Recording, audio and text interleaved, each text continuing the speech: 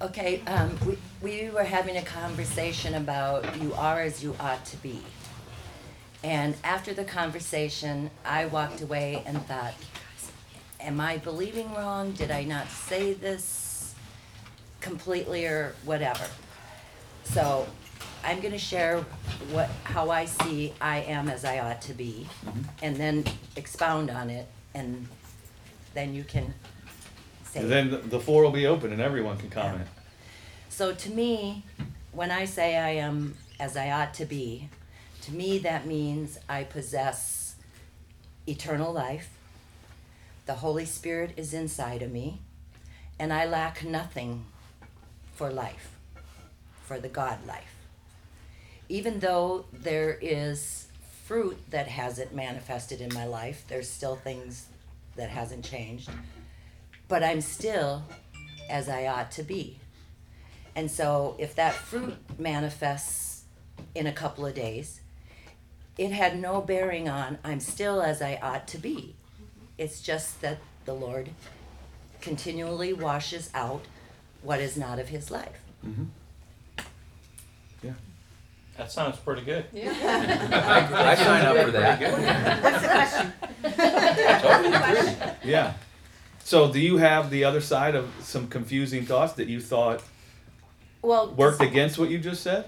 Because when I said, even though there's not fruit in my life of certain things, Or bad fruit. well, bad fruit, yeah. Mhm. The other, all of the stuff has not washed out, because I've always loved the scripture, the good work the Lord begun in me, he will continue until my fullness, which my fullness is when I have my immortal body. Yeah.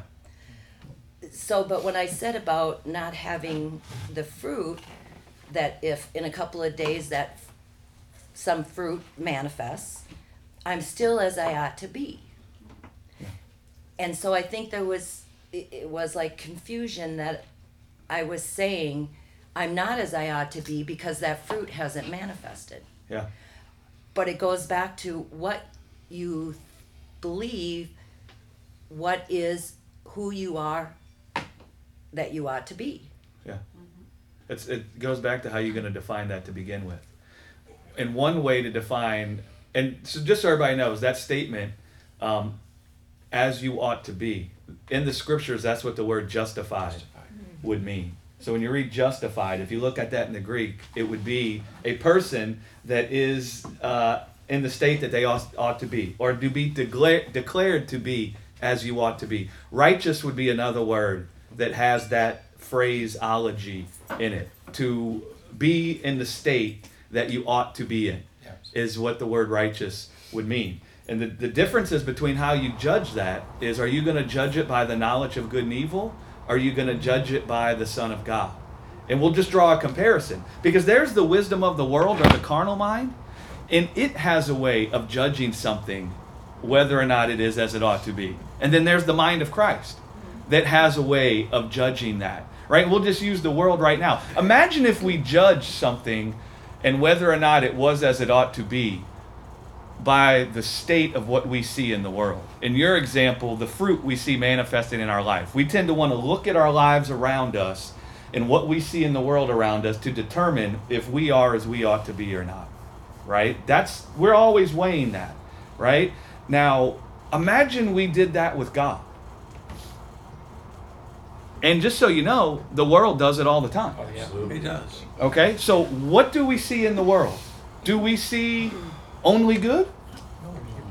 I mean, sometimes, let's just be honest, we struggle to see half as good right now.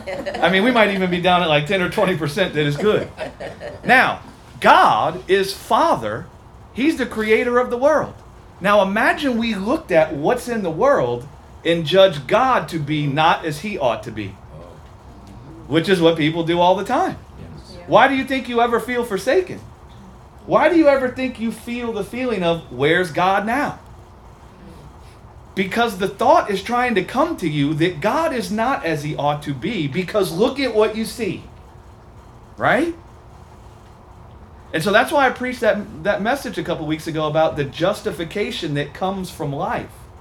Because it declares that God is as he ought to be, and then it declares that you are as you ought to be.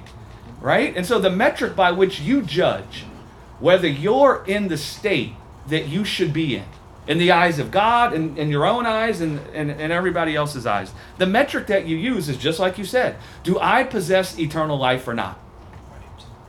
Do I have the Holy Spirit, which is the Spirit of life, or not? Do I have that or not? Because the state God created you to be in is a state where you have a life that can never die.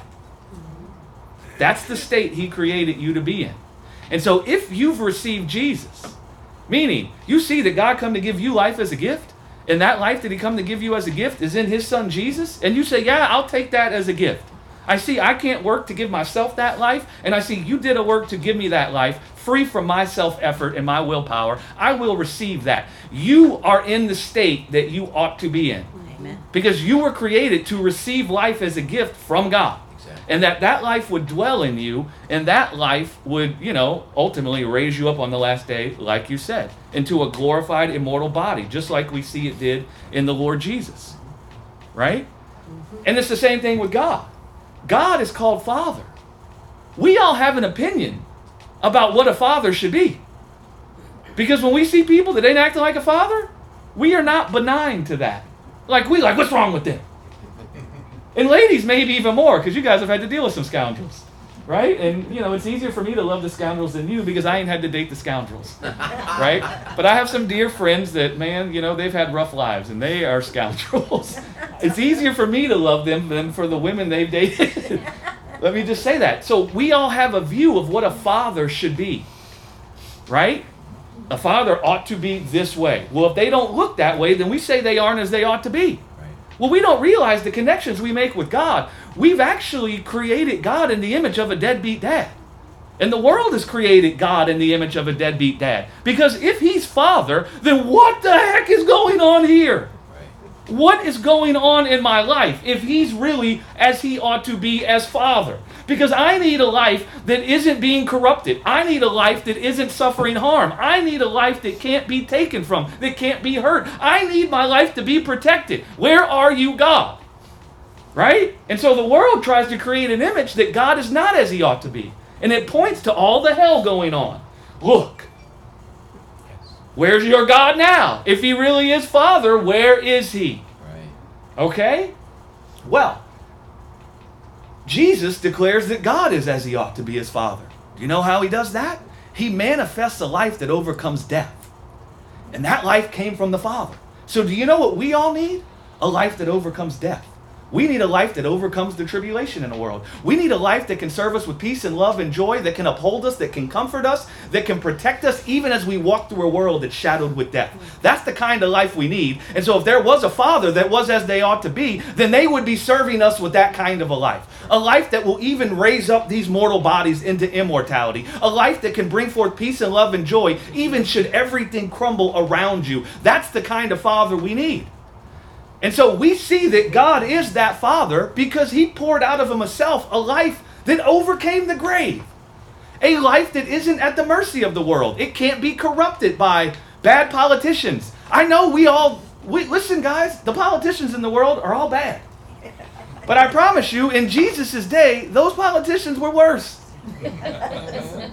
Well, we see that in Jesus was a life that was not at the mercy of the politicians. It was not at the mercy of the corrupt Roman soldiers. It was not even at the mercy of the cross. Because when the cross came and He got nailed to the cross, the life He had in Himself, it came out of the grave. Right.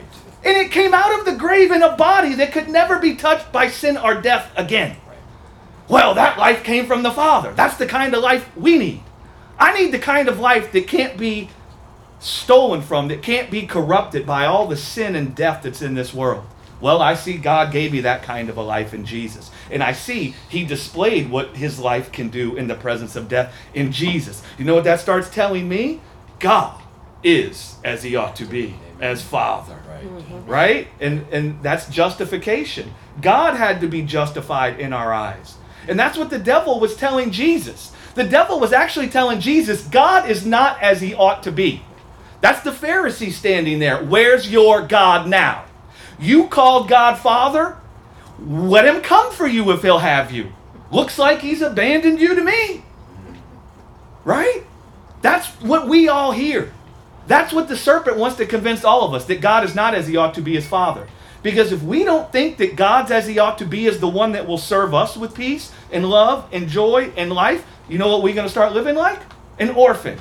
And then you know what we're going to try to do? We're going to try to gather peace and love and joy to ourselves. And we're going to do it through money. We're going to do it through relationships. We're going to do it through jobs. We're going to do it through whatever you can find under the sun. Right? But when God brought forth his life in the flesh of a man that looked like the worst sinner that had ever lived, when he brought forth his life in a man that looked like the most disgusting, the most despised, the most rejected, the weakest, they said there was nothing of beauty to behold in him. When he brought forth the life we all need inside of that guy, do you know what it declared? God is as he ought to be as Father, because God will even come and serve people with life that are dead in sin. Like the psalmist said, even should I make my bed in hell, even should I make my bed in hell, you are with me, Lord. Do you see what he's saying? To use Deb's language, you are as you ought to be. Because even should I make myself a bed in the pits of death, which David did. David made a bed in the pit of death. I mean, he saw Bathsheba bathing on the rooftop. And he coveted his neighbor's wife. And do you see what came forth in him in that place? I mean, he didn't just go lay with his neighbor's wife, but he plotted to have the guy dead so he could be married to the wife. That's what David's talking about. Even though iniquity was in my heart, and even though I made my bed in hell, and all this destruction came upon me, you were there with me, Lord. Right? And so that's the are you as you ought to be. And I just want to use this language. We were created to have a sinless life. A sinless life. And I use that language on purpose, because all of us already have a definition of what a sinless life looks like. Right? And so you're probably thinking, well, what is a sinless life? Well, when the scriptures talk about a sinless life, it's talking about a life that has no death in it. It's talking about a life that doesn't have a spot and a blemish in it. That's the kind of life you were created to have. Now, the question you should all be asking yourselves is, do I have a sinless life? Well, do you see any death in Jesus? Do you see any spots and blemishes in Jesus? No. Okay, well, whose life do you have? Jesus. It is life. And joint heirs with him. Okay, if you've believed on Jesus, if you've looked at the life in the world and you said, that life can't serve me with peace and love and joy, but that life I see in Jesus is the Father coming to serve me with peace and love and joy, and you've received and accepted the life God has, meaning you called God Father. You said, yes, Lord, come and father my life. I've been looking in the world trying to see my life fathered. And every time the world tries to father my life, do you know what it fathers for me? A life full of spots and blemishes. That's why the world will always tell you you're not as you ought to be. Do you know why? Because the life the world has fathered is a life that's full of spots and blemishes. You're old enough now too. We're all old enough in this room to see, despite our best efforts, despite our best intentions in this world, we have spots and blemishes on the life that we have in this world, don't we? All of us do. Well, there's good news for you. The world ain't your father, and your life ain't come from the world. So when you look at your life and you look to determine whether you have a life that is as it ought to be or not, behold Jesus. That's what Paul would come and say, set your affection above, where Christ is seated at the right hand of God, for your life is hid in him. Right. And so when you think about your life, the world is all the time trying to get you to look at what's going on around you. And do you know what it's trying to do through that? You're not as you ought to be. Right. And God's not as he ought to be. You're not as you ought to be, and God's not as you ought to be. Do you know what that gives birth to inside of you? It's what we would call the orphan spirit. An orphan that thinks they're all alone and they don't have anyone taking thought to care for their life. And what happens when an orphan feels that way? They steal, kill, and destroy, trying to take care of themselves. I mean, you've seen it probably a lot with kids in school where you could see, oh my, look how they're acting. And you could see that born inside of them. And so the world fathers a life that's full of spots and blemishes. Well, we were created to have a life without spots and blemishes. Right. So the world's always telling us, you're not as you ought to be, and neither is God. God's like, we got to do something to declare to them that they are as they ought to be, and that we are as we ought to be. So we're going to come and give them our life, because our life has no spots and blemishes. Our life has no death in it. And we're going to take our life and put it inside of a flesh that's filled with all spots and blemishes. And then we're going to let our life well up inside of that flesh that's got all death in it. And we're going to let that life push out all the spots and blemishes. And there's going to sit a human body that's been glorified with immortality. And there's no spots or blemishes in that life. Then we're going to sit that life on high at God at the right hand of the Father. Then we're going to pour out the Holy Spirit onto all flesh and show them a life without spot and blemish and tell them how the Father came to give them that life. And we're going to tell them to live their days in this world beholding their life in Jesus. Because that will always tell them that they are as they ought to be. Right? That's how the whole thing will go down. And that's what justification is about. God is trying to persuade you that you're as you ought to be and He is as He ought to be. And He sees you're in a world that's all the time telling you you're not. And that when it convinces you that you're not as you ought to be, do you know what you're filled with? Depression, sorrow, sadness, anger, frustration, confusion. And then do you know what you start doing? You start lashing out. And that lashing out could look like a lot of different things. For me, when I was a kid, the lashing out was, I'm going to get so high every day that I don't feel nothing. Because what's going on in there is so bad that I can't take it. You know what was going on in there? I'm not as I ought to be, and neither is God. Right? Because there's something else we know about Father. If a guy was actually the kind of father he was supposed to be, he would love his kids, even should his kids be full of death and hell. Well, do you know what I had going on in my heart? I'm not as I ought to be. I couldn't cope with it, and then I started getting high all the time. And do you know what that told me? God isn't as He ought to be, because at that time I thought, if I'm getting high all the time, God can't love me. Look at me. If I feel like this about myself, God is greater than my heart. He must certainly be feeling the same way. Right? And so that's the power of I am as I ought to be. And so the question is, when you think about that, where are you weighing it from? Are you weighing it from the life you see in the world? Or are you weighing it from the life you see in the Lord Jesus? Right? And so if a person is an unbeliever,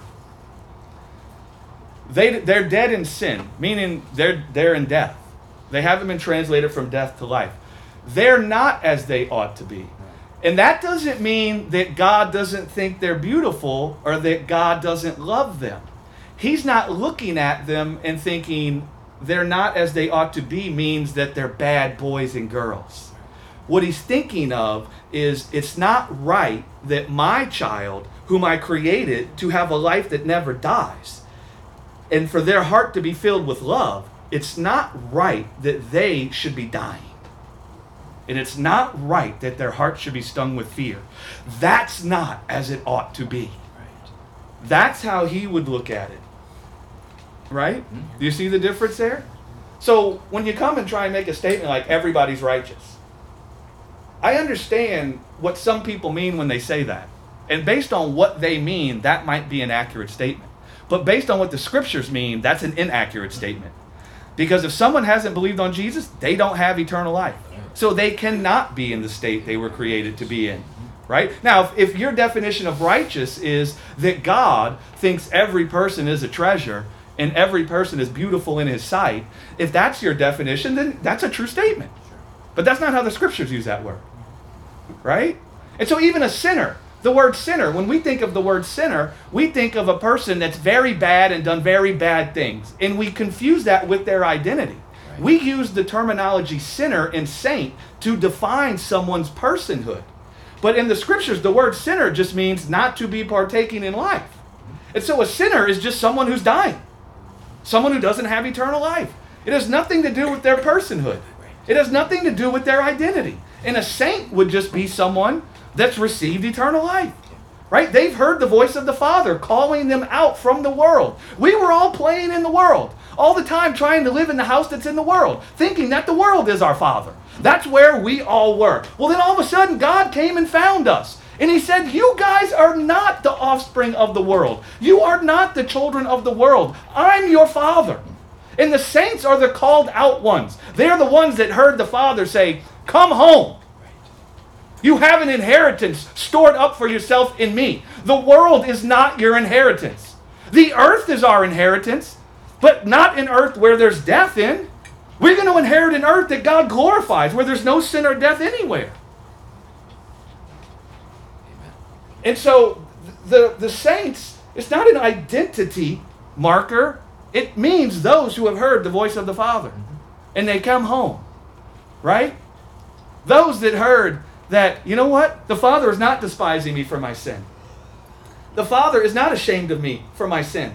The Father finds no fault in me. The Father just wants me to come home. The fault that he finds is I'm supposed to be in the house and I'm not here. See, we look at it differently. We think the Father's upset because of all the bad behavior of the people. As if God needs us to behave good so he can be happy. That would make our behavior the God of God. God's not waiting for you to behave well so he can be happy with you. I promise you, his life is greater than your bad behavior. And if you want to put it to the test, let's do an experiment. Because God's life was in Jesus. What did he think about the people nailing him to a tree? Forgive them. Was he angry with them because of their bad behavior? No. What did he say? They don't know what they're doing. You see how he saw deeper into their heart? And he saw what was bringing this forth in them? That's demonstrating God. That's like the Father embracing us while we're doing the worst thing that a kid could ever do. We're killing our Father. And you know what he's doing? He's embracing us and telling us, I know. I know what's going on in you. I get it. It's okay. It's okay. I know that death has taken you captive. I know the world has convinced you that you have to preserve your own life. I know the world has convinced you that you have to clothe yourself with life. I know that the serpent has fathered his hatred and murder and envy inside of you through his death. It's okay. I'm here. I'm blowing that death up right now from the inside out. I have absorbed that death into my body right now. I have absorbed all your sin, all your hatred, all your anger, all your frustration, all your confusion into this body right now. And I'm about to take it all down into the grave, and I'm coming out as everlasting Father. And I'm going to show you that I drew near to you when you nailed me to a cross to serve you with the life that overcomes death. Amen. And you start knowing God as Father. Right. You start seeing he is as he ought to be. Because a father, if you smack a father across the face, if a son comes and smacks the father across the face, do you know what a father that is as he ought to be would do? Turn and give him the other cheek. I still remember to this day when I was at the height of my anger and addiction and frustration. I was like 16 years old. And I was just cussing out my dad. My mom's there, but my dad was the center of the vitriol. And I was just telling him how much I hated him. I was telling him how I can't wait to get the hell out of this house. I can't wait to get the hell away from you. And you know what he looked at me and said? Craig, listen, man, I've never tried to keep you from doing what you want to do. And he did not get upset. He could have started running down the laundry list of all the horrible things I did to this guy. Of which one was when I overdosed and died in a hospital and they had me strapped down to a bed. And he's sitting in the room crying after having alerted the emergency people to shock me back to life 9 times. I look over at him and said, what the hell's your problem? And so when I crucified him that day in the midst, he didn't have one evil word to say about me and what I had done to him. He was Father, right? That's what a father, well, that's what we see God doing in the person of Jesus. There we are, blaming him for all our hell. There we are, smacking him across the face, spitting on him, mocking him, stripping him naked. That's Father. Father could have wiped us all out if he wanted to. But he didn't. And he didn't have to use his willpower to do it. Right? Because he is as he ought to be. He said, I'm going to absorb all this hell into myself. All this hell that's come upon my kids. Get it out. Get it out, man. Right? Here I am. It's okay. Get it out. Right? Because I am Father. And I will not return evil for evil. Right. I mean, when the scriptures talk about not paying evil with evil, it's talking about Father. Right? Yeah. Who's the only one that if you nail to a tree isn't going to return evil for that evil? Father. We come and nailed him to a tree. You know what he gave us? Eternal life. Hallelujah. He is as he ought to be. Amen. You see?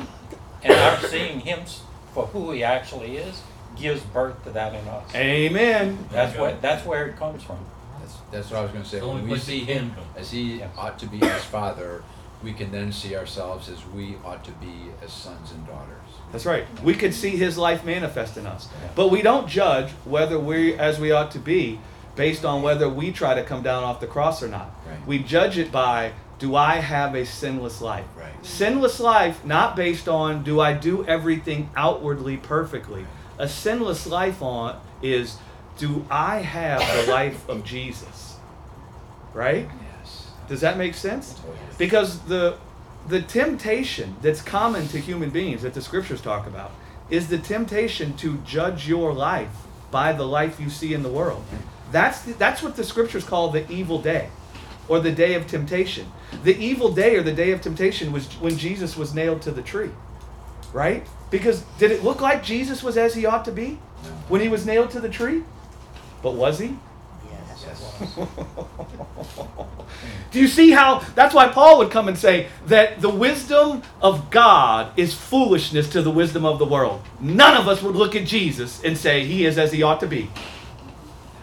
None of us would. None of us would look at Jesus and say God is as he ought to be. And in fact, we've created like a lot of heresy in our doctrines because we've looked at Jesus and said he isn't as he ought to be, and neither is God because God abandoned him. Well, we know God didn't abandon him because Jesus' own word says in John, now is the hour where the prince of this world will come to me, meaning I'm going to be crucified. Everyone's going to scatter for me. It's going to look like I'm alone, but I won't be alone because the Father will be with me. Amen. Paul comes and says God was in Christ, reconciling the world to himself. Jesus is God. Hallelujah. So no, I mean, I know I went off on a tangent, but Well, no, I mean, it was all good. I agree. Expounded on it and stuff. I agree in your assessment there. And I think it's exactly right. And what you described is the justification of life, Yes. right? God came to declare us as we ought to be. The way he does it is he gives us his life. That life starts screaming to the world, they are the sons and daughters of God because they have my life. Amen. That's the justification that comes from life. And that life starts persuading us. There's a growing up that we see in the world, even amongst humans. Like, you know, my dear mother here, I don't know how much hell she went through to give birth to me, but I didn't come out like this. Right? I couldn't talk. I'm drooling on myself. I'm throwing up all the time. I'm urinating on myself. I got diapers. Right? There was a growing up, a maturation. My brain was even growing. Right? It didn't finish growing until I'm like 25. And so there was a growing up. Well, there's a growing up or a maturation that occurs in the Lord. Right? You come to the Lord because you hear what he's done to save you from sin and death. And so you come to the Lord, but the maturation is that you start to learn to discern your life in the body of Jesus instead of discerning your life in the world. That's the maturation of a believer or a Christian. And if I speak from my own perspective, I lived through a lot of hell because it took me a lot of years to figure that out. And so every time all hell would like the walls would start crumbling and the walls came tumbling down, right? Every time that happened, I would, where are you, Lord? And I would immediately start thinking it's got to be something I've done. Right? And man, that was torment. But what I realized is I was living by the knowledge of good and evil. I was judging my life by what I saw in the world instead of judging my life by what I saw in the Lord Jesus. And that was a growing process where I learned that truth. And then I started connecting with God about that truth to where I'm at the point now where I never judge my life by what I see in the world. That doesn't mean I don't feel grief. Because we all know death ain't right. Why do you think you feel upset when things aren't going right? Because you know death isn't right. And so I still feel grief, but the moment I see that death and I know death isn't right, I immediately start to think of, but where's my life? I remember God said to me clearly one day when I was lamenting with him about all the hell in my life, Whose life do you have, Greg? And I was like, oh, I keep talking to you about the life that's in the world, but you keep trying to talk to me about the life I have in you. And there was like a disconnect. But then, man, listen, you start to see the truth. You still feel grief when you encounter things that are born from death. But in that place, you start to know the truth and you start to connect with God. Amen. About the grief that you feel, Right. And you start to connect with God about what he did to deliver you from the death you say isn't right. And you start seeing how God got it right to liberate your life from being held in the world. And he hid your life with him in Christ. And you start seeing, oh, there's my life. And then you examine that life you see in Jesus real closely. You know what you never find?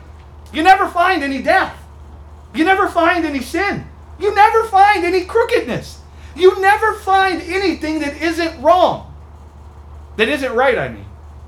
And do you know what that starts telling you? Your life is very good. The world is all the time telling you one thing you lack. One thing you lack. Look. And listen, there's all kinds of stuff in the world. I think 10 things you lack. I mean, right off the bat, I don't have any hair. I mean, so we're on to like the 2, the 3, the 4th, the 5th thing that I lack. And so the world will always say one thing you lack. But God will always put your life on display in your midst inside of Jesus. Right. And you know what that life will always tell you? You lack nothing. Which is why the psalmist says in Psalm 23, the Lord is my shepherd, I do not lack. That's what they're talking about. The Father has shepherded my life. And he has come and corralled my life into himself. My life is hid in him. Right. And he is hid in me. Well, if there's no lack in him, and if the world can't snuff God out, then how can the world snuff me out? And how can I ever say there's lack in me? Oh, hallelujah. And that's when you start finding Psalm 23 born inside of you. Not because you read it and you think it sounds right, and you think if you were a good boy or a girl, that's what you would say. It's been born in you, and you realize, man, I really do lack nothing. My cup runneth over. Yea, though I walk through a valley shadowed by death. What's the death? The death is not just going to the grave one day. The death is any lack you see in your life. Everybody in here can point to something they see in their life that they would say is filled with lack. Yep. Everybody in here. Yep. Everyone. Right? But what does the psalmist say? That he lacks nothing. His cup runs over. He talks about being surrounded by death. In the presence of my enemies. He's not talking about I'm walking in a field of dandelions and everything is just green rolling hills and beautiful flowers and therefore my cup runneth over. No, he's talking about the enemy that has surrounded him. The previous chapter, he says the bulls of Bashan have surrounded me. They're gaping on me. They're mocking me. They're spitting on me. They're pulling my bones and joints out of socket. In the midst of that, that's the valley shadowed by death. This guy comes and says, I lack nothing. My cup runneth over. How does he say that? He tells us, even though I'm surrounded by this death, and I see spots and blemishes all around me, even some in me, even though that's where I'm at, I see the life that's in the Father. Right. And the life that's in the Father is lifted up in my heart, not the death I see all around me. Right. That's why I can say, my cup runneth over. Yeah. Because when I think of my life, I don't think of this death that's all around me. I think of the life I see in the Father. And the Father's life is like a well of living water. It is uncontainable. Right? Do you see that? Yeah. And so your entire Christian life, I could say a lot of complicated things, but we'll boil it down to this one simple thing. You're learning to identify with the life you see in Jesus instead of identifying with the life you see in the world. Yes. And you want to know everything that ails your life? Everything that ails your life comes from you seeing yourself as being intertwined with this world instead of intertwined with God. It's that simple. And you want to know what sustained Jesus when he walked through the hell in this world? He was all the time talking with the Father about how he was in the Father and the Father was in him. And so when he would go weeks without eating food. You think his flesh didn't tell him something was wrong with that? I mean, listen, we miss a meal and we start like, my belly starts growling. You think that Jesus' flesh didn't try and tell him, are we ever going to eat, dude? We're dying. But he was all the time talking with the Father about the life they shared from the beginning. And he was all the time receiving nutrients from that life. And that life was always telling him, Jesus, I know the whole world is telling you you're not as you ought to be. But he saw the life that he had with the Father, and that life kept telling him, you are as you ought to be. And the best part is when you have something, because on Friday, it's like something just didn't set with me. It's like, am I believing wrong? Did I not say it correctly, you know? And I just started talking with the Lord. It's like, okay, Lord, if I'm believing something wrong, bring forth what I'm missing here and stuff. And he led me to a couple of messages, and I listened to them, just sat and listened and talked with him, because he never gives up on us. No. He's pricking us when there's something, he's pricking us. And it's follow that prick. I mean, he was pricking Paul when Paul was even stoning Stephen. Yeah. You know? He it's was like- pursuing Paul through his hatred for Stephen. You know? Just in light of being. Wait, hold on. Are you finished? Well, Because I cut you off. Well, I was just gonna say, and it's like everything, it kept coming, no, Deb, you are believing right. And he's working on me with communication, because a lot of times I believe something and I don't give the full picture when I'm talking. It's like what I shared with you, when I was in college, we had to give instructions on how to put something together. And it's amazing how, when you know how to do something, all the assumptions you make for that, those steps and stuff. And so in all of this, he's working on me with that as well, is to be more detailed in what I'm thinking. Fill out the picture for everybody. Fill out the picture. Yeah, and you grow in that. Yeah. I had to grow in that. Matt. But just, and I think I'm seeing something in the heart of what you're saying, Deb. So I'm going to ask Greg, I'm going to put him in a position of being vulnerable, because I know he don't mind that. So you're saying, what if we see something in our life manifesting that doesn't pertain to life? Okay? So what I would ask Greg is, if in light of everything that's been said this morning, I've heard you say recently that something that you've been looking at is you feel like you're always pressed for time, but yet you don't see that in the life of Jesus. So how do you process that? Talk to us about how you're walking through that, or if you'd rather talk about something that you've already walked through. Well, I think what first happens is God leads you to the place where you don't judge your life by that. Right? I used to judge my life all the time by the lack that I saw. Well, I think what grace, the message of Jesus, first comes to do, where you no longer judge your life by the good or the evil that you think you see around you. What that does is it brings you to God, and you start having honest conversations with God about what's going on when you're in your time of need. That's what Hebrews would talk about, help in your time of need. That you come to the throne of grace with boldness, with an unconcealed heart, that you might obtain mercy and find grace in your time of need, right? Grace to help in your time of need. Well, you're never coming to God if you're judging your life as evil when you see those things. So the first thing God did was, I stopped judging my life by the fruit I saw. I started judging my life by what I saw in Jesus. That started telling me that I'm safe in the presence of the Lord.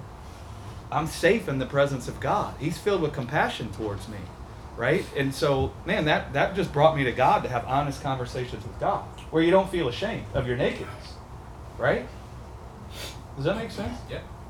Yeah, and so that's what I would say. You need to have honest conversations with God about what's going on in your life if you're experiencing hell. The wisdom in the world would be working against you being able to have those honest conversations, because it would accuse God to you, and it will accuse you to you. And if you feel accused and God is accusing your heart, guess what? You ain't coming into his house. Neither are you coming to him. You feeling isolated. Anybody ever felt isolated? Anybody ever felt like they were all alone? That's why you feel it. And what the gospel has done is it's removed that from my heart, the accusation from my heart. I'm blameless in my own heart now, because I see God doesn't blame me when he finds me dead in sin. And God's blameless in my heart because I see that when God finds me dead in my sin, he comes and picks me up. Right? So we're both blameless now. That creates this dynamic that if I see something in my life that's born from death and not life, like I'm running into the lap of Abba. I've become as a little child now, where I'm just living in innocence, right? And I'm running and jumping in the lap of Abba, and I'm talking with God about what I feel. I'm talking with God about what I see. I'm talking with God about who he is. And through the course of that, what happens is I find God gives birth to himself in me, right? He gives birth to life in me because he's Father. And it always happens that way. It always happens that way. Don't just count the questions you ask God, the confusion you feel. If you feel confusion, get it out of yourself towards God. Tell him, right? That's what the word boldness in the Hebrew means, unconcealed heart. We've kind of been taught, well, we can't really come to God with an unconcealed heart because he might be angry with what we might say. I mean, he's the Almighty, right? We come tiptoeing into the presence of God. And we're like, man, I know I'm naked, but I tried to clothe myself a little bit. Can I be in here with you? You know, that's not an unconcealed heart. And so through the course of just being raw with God, because he's blameless in your sight, and you know you're blameless in his sight. And you think God finds fault with you because you try to come down off the cross? I'm going to get into this today. We don't think of these things spiritually. We see someone with the works of the flesh in their life, and we just judge them to be, you know, an evil SOB. You know what God sees when he finds a person with the works of the flesh manifesting out of them? He sees someone trying to come down off the cross. He sees someone trying to clothe themselves. He sees someone fighting to have life. Right. The thing about a human is a human doesn't have life in themselves. So if a human's fighting to bring forth life, do you know what they're going to bring forth? Envy, hatred, gossiping, backbiting, all those kinds of a thing. And what I realized, I'm going to get into this today, but what I realized is, and I'll say things that will shock people, and then I'll explain it.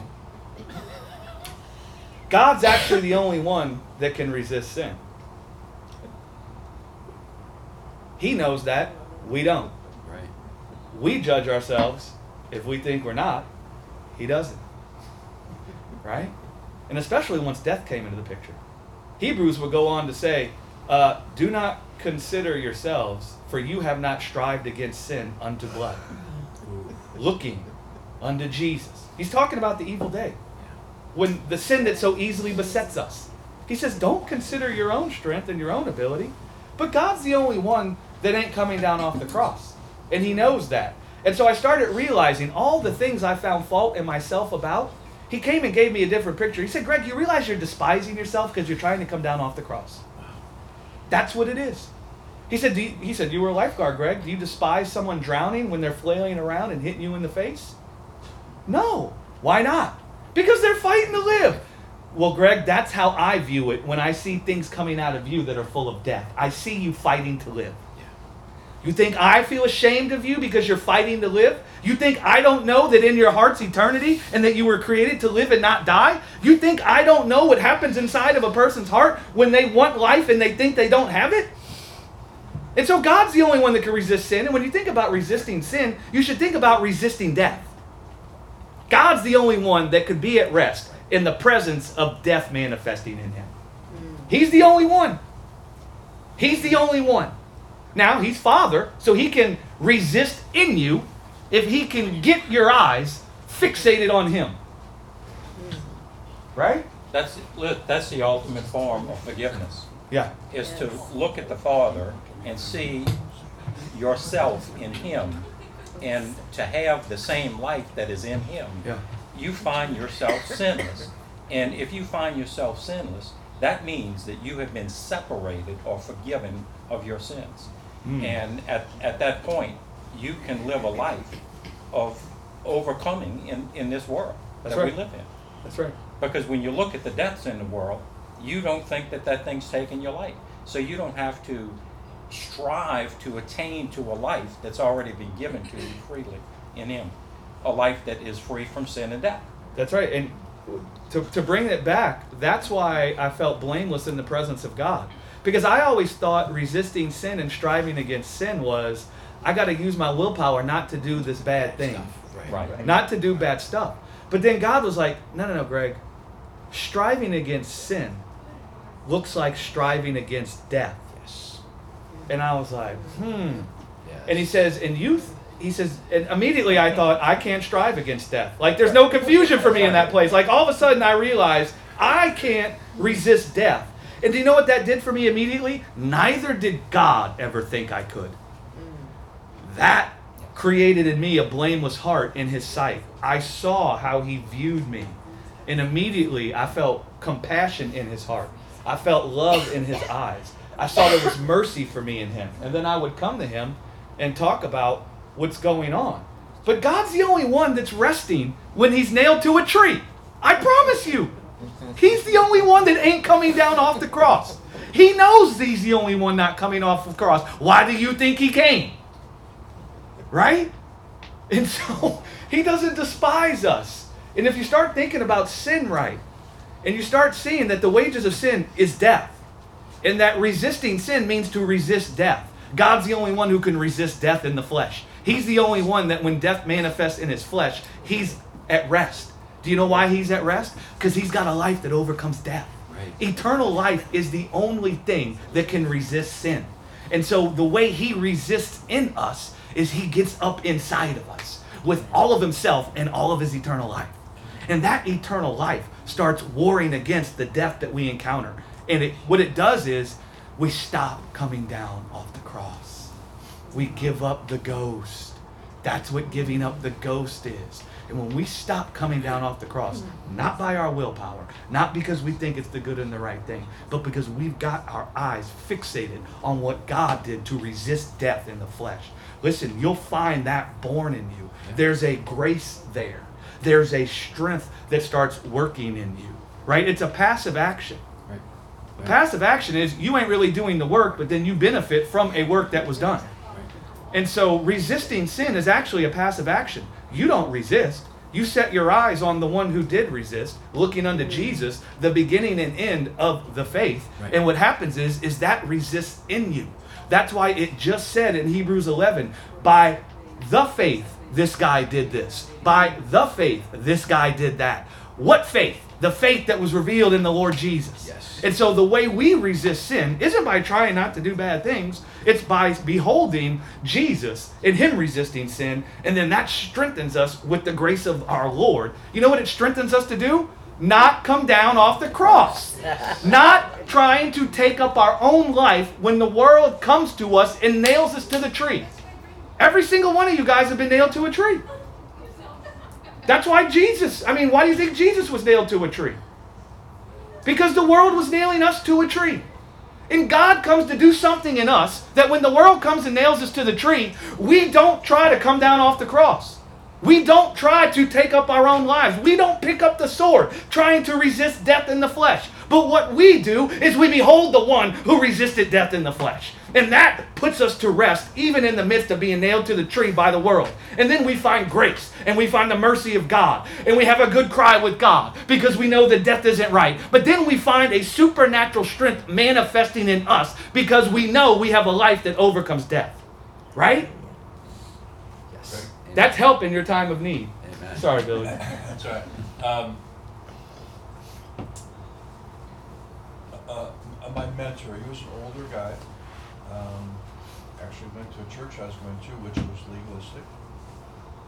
And I said to him one time, I felt comfortable with him, and I said, I knew I wasn't as I should be because I wasn't performing I heard people say I'm fine. You know, there's times I wasn't fine, but I was saying I'm fine. I felt like a fake. And I had lunch with him, and I said, I'm going to be honest with you, I'm not as I should be. I'm not even sure I'm a Christian. He said, rejoice, my friend. Rejoice? What are you talking about? He said, I'm talking about God working in your life like he did Paul. Paul believed about the tree of good and evil. God showed him the tree of life. God's showing you the tree of life. And then when Greg said to Cindy, You are as you should be. When I saw that sign, that thought years ago of that man saying to me, you are as you should be. You are exactly where you should be. Even Paul said, I'm learning the enemy, their schemes. And so that I never ever forgot that. And so when those things come upon me, I know my Father is showing me the truth about the lie I have believed. Yeah. Yeah, that's it.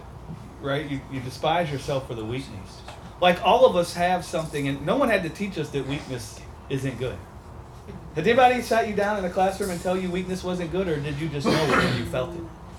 So that's one of the problems. That's why the world is so effective in deceiving us. Because we feel weakness, and immediately we know weakness is not born from life. And we judge ourselves. If the weakness isn't as it ought to be, then we must not be as we ought to be. And then you start despising yourself for the weakness.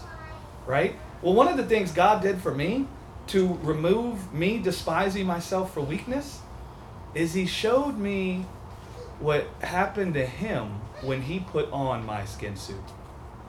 Because we're talking about God Almighty. Why do I feel weakness? I got to get rid of this. What's wrong with me? It must be something wrong with me that I feel this weakness. And God was like, Greg, what do you make of Jesus' sweat and blood? Because He knew that I believed Jesus was sinless. And there was nothing wrong with Jesus. What do you make of Jesus' sweat and blood? Do you think Jesus wasn't as He ought to be because He was sweating blood? And I was like, no. He was like, well, do you think He felt weakness? Because the man is sweat and blood. I was like, yes, he's feeling weakness. He said, then how can the weakness be a sign that he isn't as he ought to be? And I was like, it can't. He said, then how can it be a sign that you're not as you ought to be? And I started twisting on that. And then he really came and blew it up. He said, Greg, I know you hadn't got there yet because you're just identifying yourself in Jesus. But, you know, Hebrews begins by saying that Jesus is the express image of God. Paul says that Jesus is the image of the invisible God, the beginning of all creation. Jesus. So Jesus is God Almighty. When God Almighty, now remember, we're all despising ourselves for how we behave in this world and how we feel weakness and all these things. When God Almighty put on your skin suit and stood in the face of what you face every day, He sweat blood. God. Now, when He said that to me, I immediately stopped despising myself for weakness. And I immediately stopped judging weakness as a sign that I was separated from God or that I was separated from life. Immediately, I was able to identify with God in the place of feeling weakness. And you know what was there? When you see yourself in the face of God, when you feel weakness, and you see that He knows, like He's intimately acquainted. When you're feeling weakness and you think it's wrong, that something's not right, and He shows you His hands, and He shows you the piercing in His side, and He says, I know what you're feeling. Me too. Immediately it draws you into this supernatural, dynamic, intertwining, braiding together with the Lord. And I promise you in that place, you know what? You all of a sudden feel strong. Yeah. And your weakness has been replaced by the strength of the Lord. Right? Because you see, He knows. We got this, we have so much separation between us and God. Right? We look at ourselves and then we look at God. And we don't see how closely related we are. Right. And then we despise ourselves for how we behave and how we feel and the things that we go through. And God doesn't despise us because God's like, well, these people that were never intended to see death, they're in a world surrounded by death. Right. He understands how that might affect us. Right? And then He shows us, listen guys, I know you think there's something wrong with you because the death is affecting you this way, but I'm going to come as Almighty God. And I'm going to show you the way the death affects me. Right? And then right in that place, you start understanding what the scriptures talk about, the bowels of mercy. You start understanding what Brennan Manning talked about. Go read the Ragamuffin Gospel if you haven't read that book. You start talking about that, where he tells a story about a Hasidic priest said he learned the meaning of love from two drunkards in a bar. When the one said to the other, I love you, man. And the other one says, if you love me, tell me what hurts me. And the guy says to his friend, I don't know what hurts you. What are you talking about? And he says, if you don't know what hurts me, how can you say you love me? And then Brennan Manning goes into the explanation of the Greek word splagizomai. And it talks about Jesus being moved in the deepest part of his being with compassion. It's talking about Jesus being intimately acquainted with what hurts us, with what makes us feel weak. Intimately acquainted, meaning he understands how it could do this to us. He's got compassion that this could happen, right? And it's like with the support group. Why do people go to a support group? You know why they go to a support group? Because they say those people have walked in my shoes. They won't judge me. I won't feel ashamed to share what I've gone through, right? I feel comfort there. It's okay because they all know, right? God's trying to come into the earth to be our support group. And the way he comes to be our support group is he shows us that he knows, that he's intimately acquainted with what death and sin does to people. He knows why we could find ourselves trying to come down off the cross and doing what we do. He felt it himself. He heard the voices. And when you see that, man, you start showing up in the throne room every day because that's your support group. And you start talking with the God that knows. He shows you his hands. Me too, man. I know. Right? Amen. So, glory to God. We got to go in there now. You